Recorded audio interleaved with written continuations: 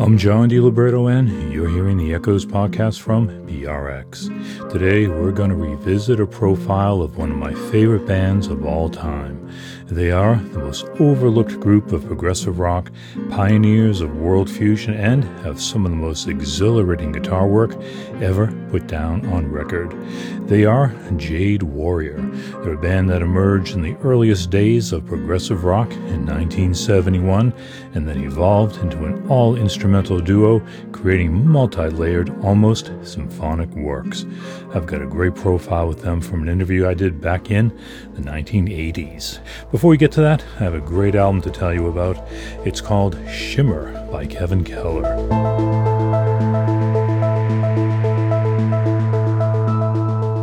Keller is a leading exponent of ambient chamber music, and he creates a kinetic ride of vintage synths and pianos on an album of minimalist melodies and rhythmic drive.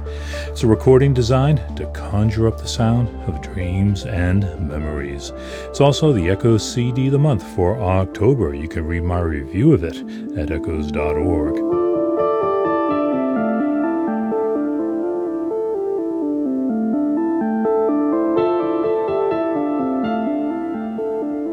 Get your dreams going with Kevin Keller's Shimmer.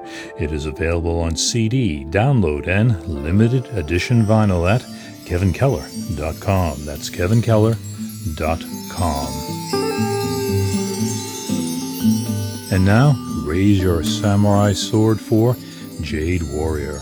With their albums Floating World, Waves, Kites, and Way of the Sun, released between 1974 and 78, Jade Warrior put out the most perfect quartet of recordings. They fuse global percussion and melodies with searing electric guitar and flute choirs, creating a global orchestra.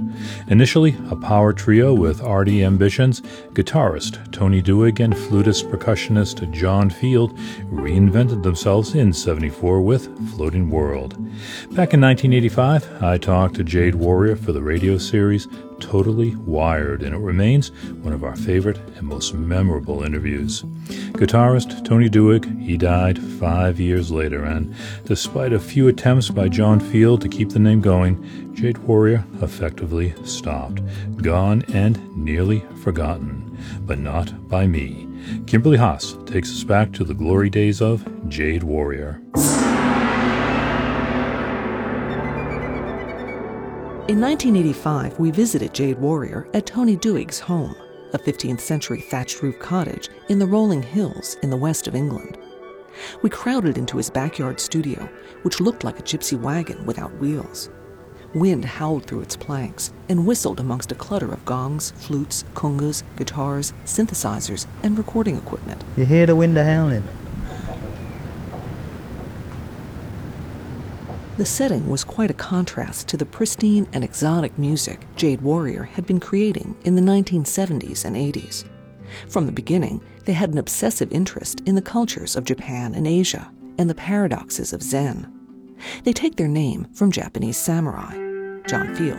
We don't play Japanese music. We're both very influenced by different aspects of Japan, especially with me. But my interest is more visually and in the myths and legends, and so I find, and the poetry. I like that very much. It was Japanese swordsmanship that inspired Tony Duig. Lots of moments in our albums since then have been used to illustrate that moment, the difference between the poised sword versus the actual sword stroke. So I think in that moment you have the completely calm plateau, ideally, of before the stroke versus the intense violence of the stroke. Ideal sword play in that instance would be completely selfless chord stroke, complete, utter dissolving of the self. Then the stroke itself is undeniably a physical thing.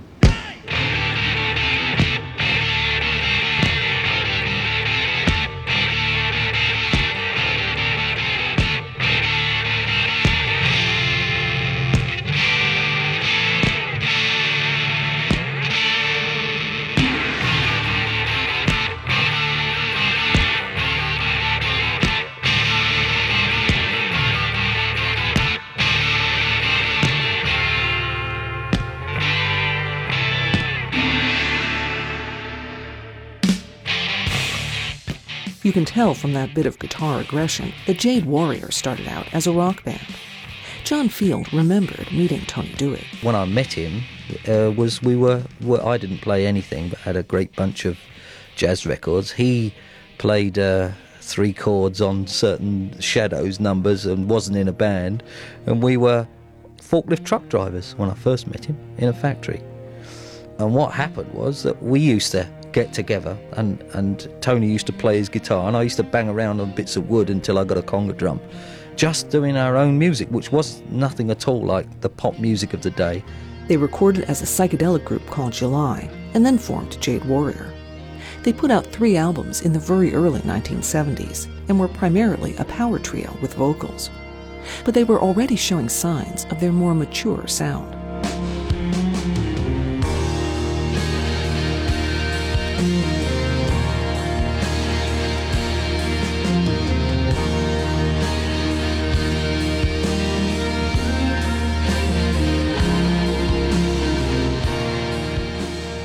Jade Warrior were dropped from their label and ready to call it quits when Steve Winwood suggested that Chris Blackwell sign them to his Island Records label. It was the home to Bob Marley, Brian Eno, and King Crimson. Jade Warrior dropped the singer, and in the spirit of Mike Oldfield's Tubular Bells, transformed themselves into a studio orchestra. They recorded their quartet of signature albums, which began with 1974's Floating World and ended with Way of the Sun in 1978. There were no computers for music. Instead, they used the tape recorder as another instrument. It's very plastic medium, tape, and that's our business, and we like to use it in that way. Speeding up, slowing down one after you've hit a gong. We always made it our business to use the studio to the full. We're not advertising a band playing live. You've got to do what we do when there was only 2 of us, you see. Otherwise, it'd just be 1 guitar and 1 flute. Yeah. Well, that's nice, but it's a bit wearing on the 5th album. Yeah, right, exactly. Yeah. So we do 28 flutes and 15 guitars. He isn't joking. Jade Warrior records are like symphonies for electric guitars, flutes, and percussion. No, on Way of the Sun, for example, on the title track, Way of the Sun, that was played on, it was 12, wasn't it, John? It was 6 parts and 2 guitars to each part. So it was quite literally 12 guitars playing the tune.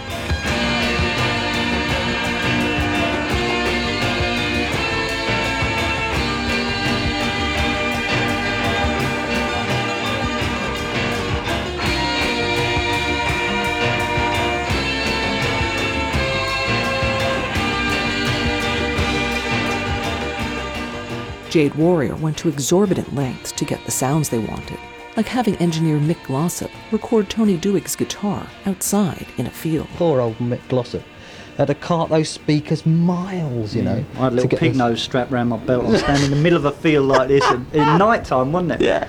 Trying not to be frozen cold, doing something on waves, you know. I was in this sea thing. Yeah. Trying to get these sounds. The bloody wind was howling. Not because we wanted any technical thing, but because we were after that sound. It's that kind of attention to detail that attracted record entrepreneur Chris Blackwell. I loved them. I loved the perspective they got in their music. They would have things very quiet sounding, you know, like it was coming over the mountain in the distance. And I loved their music.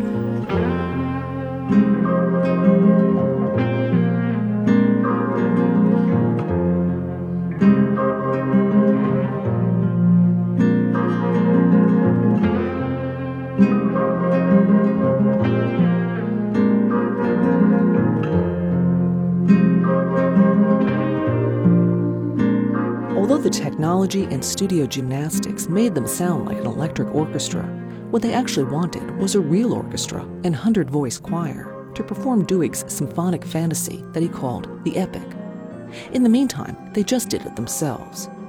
Tony Dewey, speaking in 1985. What we really need is an 80-piece orchestra made up of me and him, cloned.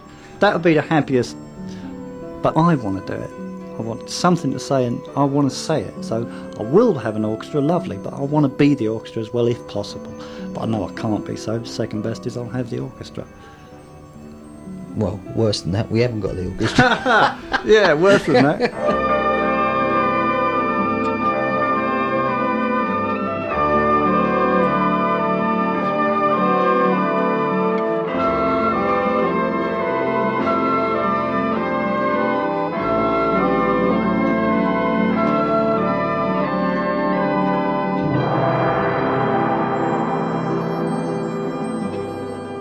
Jade Warrior never got the orchestra.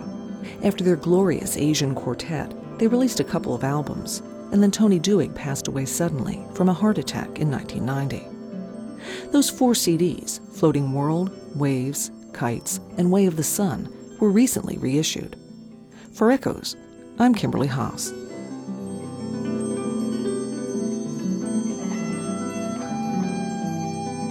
What a great band, and also just 2 wonderful guys, and I definitely miss Tony Duig. On the posting for this podcast, I've got a list of all the core Jade Warrior albums, although most are very much out of print, but they are mostly up on Spotify. I'm John DiLiberto. I'll see you next week when we talk with a pioneer of world fusion, Stefan Mikas. He plays instruments from around the globe as well as stones and flower pots. This has been the Echoes Podcast from PRX. See you next week, tonight, on the radio somewhere in the country, or at Echoes Online right now, or whenever you want.